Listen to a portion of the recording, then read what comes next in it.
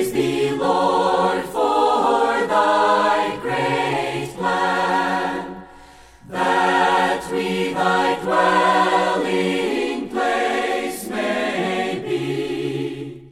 Welcome to Life Study of the Bible, provided by Living Stream Ministry and featuring the ministry of Watchman Nee and Witness Lee. Witness Lee served the Lord faithfully for more than 70 years, culminating with his exhaustive commentary on the entire Scriptures called Life Study of the Bible. We're happy to bring you recorded excerpts from his ministry. At the end of the program, we'll give you the website where you can find out more about the remarkable ministry of these two men. But for now, we hope you enjoyed today's program. In his first epistle, the Apostle John talks very much about love. Chapter 4 particularly places a strong emphasis on love.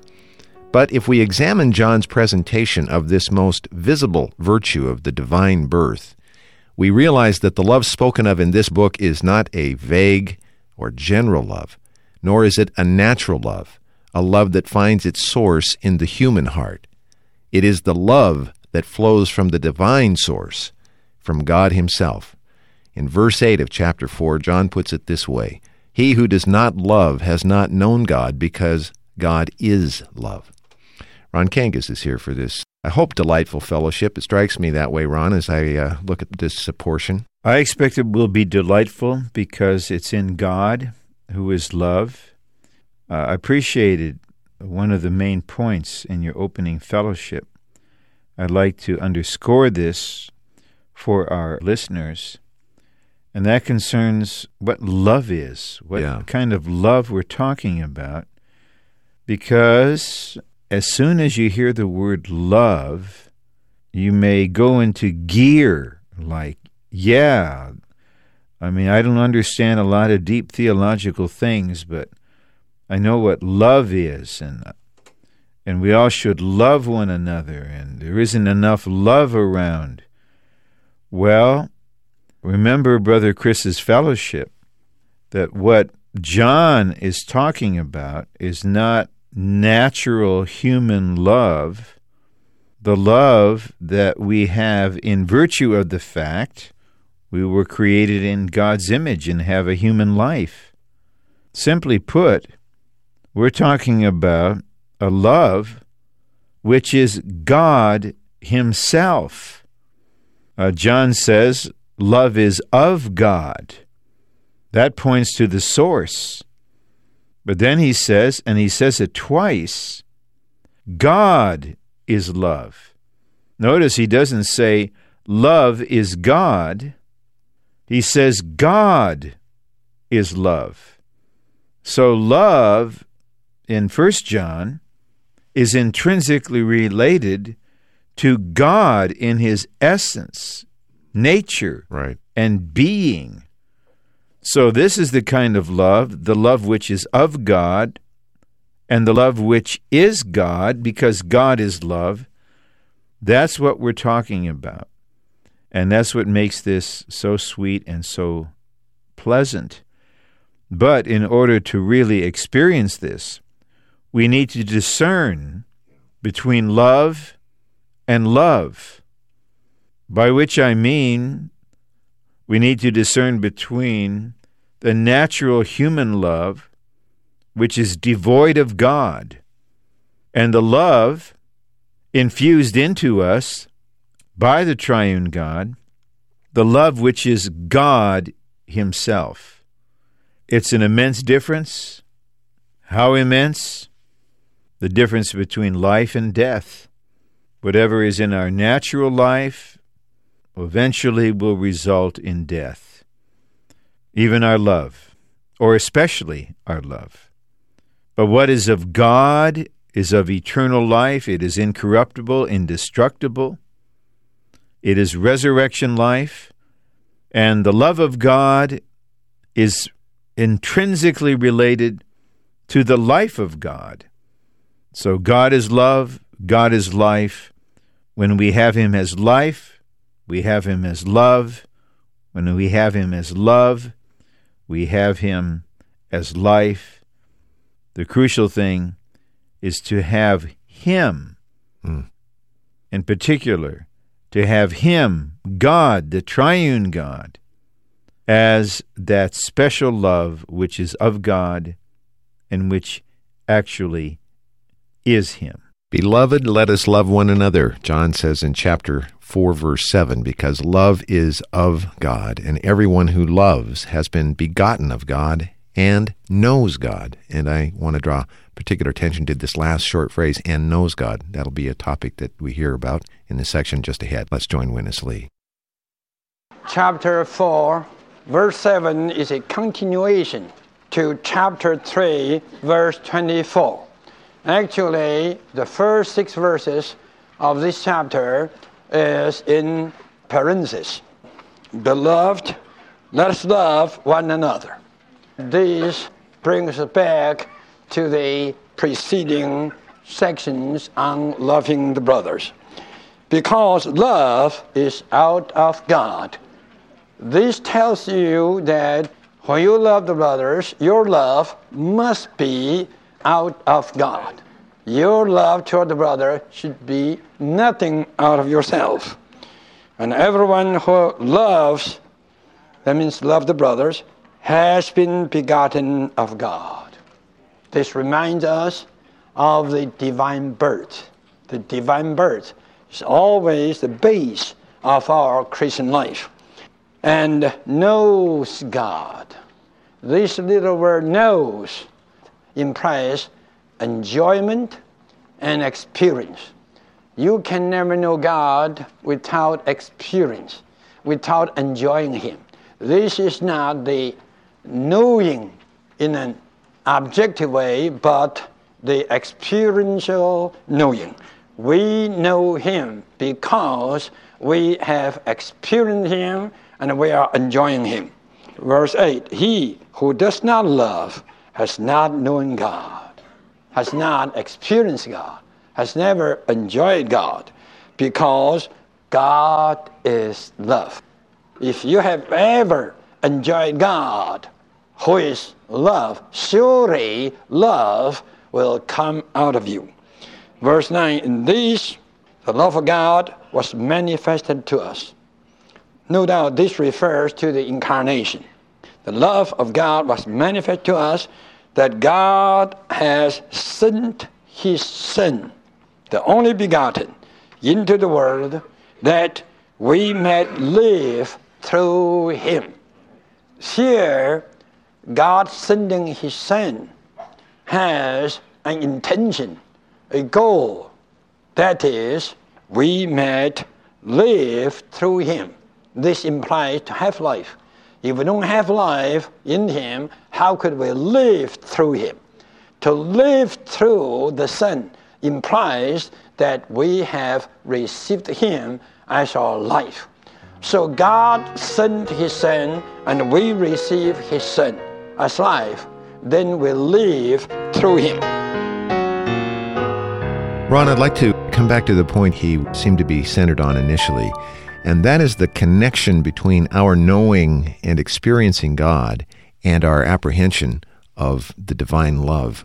It seems like Christians spend a lot of time seeking to be loving and expressing love, but may neglect this other portion, and it's always a disappointment, isn't it, when we try it that way? It is, and it should be a disappointment because it's something of ourselves. It's not something of the Lord. Let's look at 4:7. Again, John exhorts us to love one another. That's not where the verse ends. If it ended there, it really would be little more, actually nothing more, than an ethical admonition, something preachers are prone to do on a weekly basis. Love, why don't you love? Please love one another. John goes on to say, love is of God. This love has its source in God. But what's particularly vital for our fellowship in this segment is John's word to the effect that everyone who loves has been begotten of God and knows God. Notice John inserts has been begotten of God. Yeah. This refers explicitly and clearly to the divine birth, that is, to our regeneration. We actually have been begotten, born of God. He is actually our Father. Because we have been begotten of God, we have the life of God. That's what happens when you're begotten. You have the life from your origin, your source. So now we need to connect this begetting by God, which brings in the divine life, with loving. Everyone who loves is someone who has been begotten of God and thus possesses the life of God. This indicates that the life of God is the basis, the foundation in our being for our loving. We can love because we have been begotten of God and now have the life of God. The love of God and the life of God are, of course, one reality in God's being. In our experience of the Lord, everything depends on life. All the attributes, all the virtues are in God's life. We have a hymn to that effect in our hymnal. Right. Hymn 602. The hymn says, "In this life are all his riches." So we have been begotten of God. We have the life of God with the riches of God, including love. Now we are able to love. Furthermore, we know God, and in this context, knowing God is an experiential matter. It's a matter related to our experience and enjoyment of the Lord as life and as love. This is not a doctrinal knowing. That is about God. It's not a theological knowledge concerning God. It is knowing God directly and personally through our experience of Him as life, the life which contains His love. So now when we see that to love one another is predicated upon realizing that love has its source in God, that we have been begotten of God to have the life of God as the base for the love of God, and also on the fact that we know God experientially by means of His life. The life of God operating in us has the function of knowing God. A lot of truth and a wealth of experience are packed into these simple words, "Let us love one another, because love is of God, and everyone who loves has been begotten of God and knows God." Wonderful. Wonderful. Ron, this whole segment, chapter 4, we're kind of marching through today from verse 7 through verse 15, where love is an emphasis. But as you just pointed out in your speaking, and as we're hearing, I think, again and again from Witness Lee today, the context links these two things, the matter of the experience of the divine life and the expression of God as love out of the living of the believer. This is the whole context. It's not just, as you said, an admonition to love, but it's altogether entwined with this matter of the divine life operating in us, producing the divine love as an outflow. And I think when we go into this next portion, we'll see it very clearly. Verses 9 and 10, I think, really underscore this. "In this, the love of God was manifested among us, that God sent His only begotten Son into the world, that we might have life and live through Him. Herein is love, not that we have loved God, but that He loved us and sent His Son as a propitiation for our sins." This is a marvelous point just ahead. Here's Witness Lee again. In verse 9, it says, God sent His Son that we may live through Him. In verse 10, it says, God sent His Son a propitiation concerning our sins. Here you could see, sending His Son that we may have life is number one. Sending his Son, a propitiation for our sins, is number two. This is not the goal. Sending his Son, a propitiation for our sins, is not the goal, but a procedure that we may live through him. To have life and live through the Son is the final thing. This is the goal. 12. No one has ever beheld God. If we love one another, God abides in us, and his love is perfected in us. This means what? This means no one has ever seen God, has ever beheld God, but if we love one another with God as love, then we will manifest God.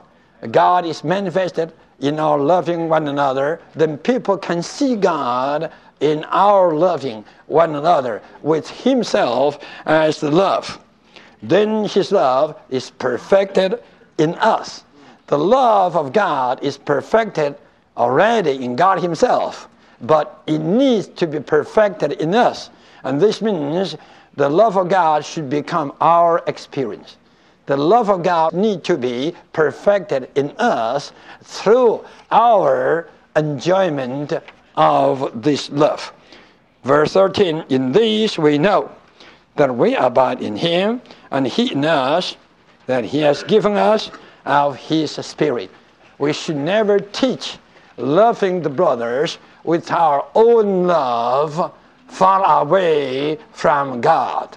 No, God abides in us, and we abide in him.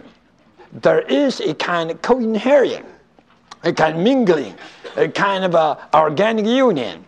He is in us, not only in us, but abides in us, dwells in us, and we abide in him. This is a kind of what? Mingling, organic union, that he becomes us and we become him. So whatever he is, across his love, it becomes whatever we are. Ron, verse 9 says that God sent his Son that we might have life and live through him. Verse 10 says that God sent his Son that we might have propitiation concerning sins. One procedural, one the goal. And the ultimate outcome is this marvelous organic union.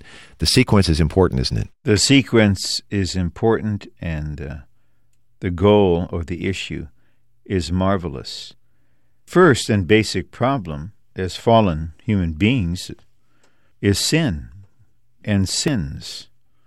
This places us under God's righteous judgment and in a situation requiring propitiation, an action to make the offended party happy.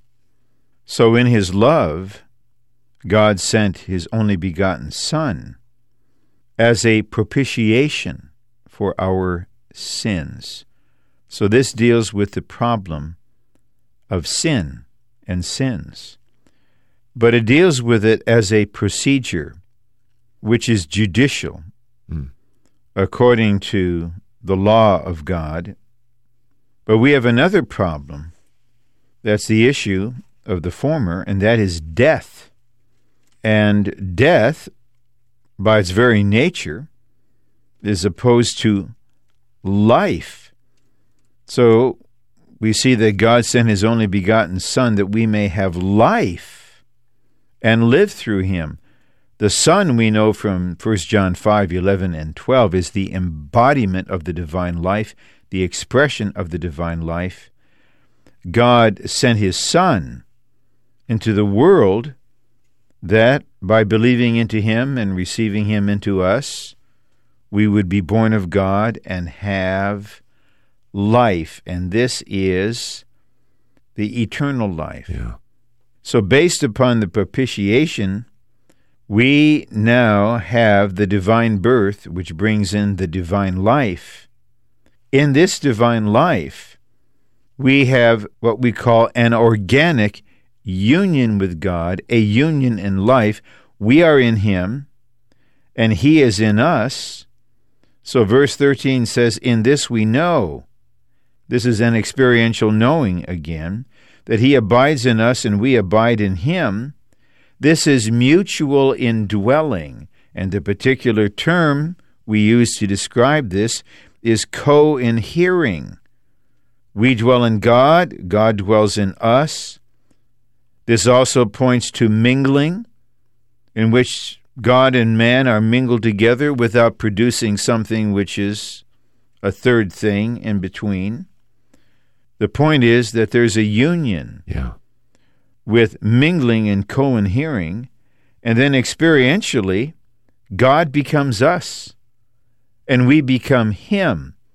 God becomes us by becoming the constitution of our being, and we become God, of course, not in the sense of the Godhead. We would never teach such a blasphemous, heretical notion, but we become Him in the sense of being the same as He is in life and nature.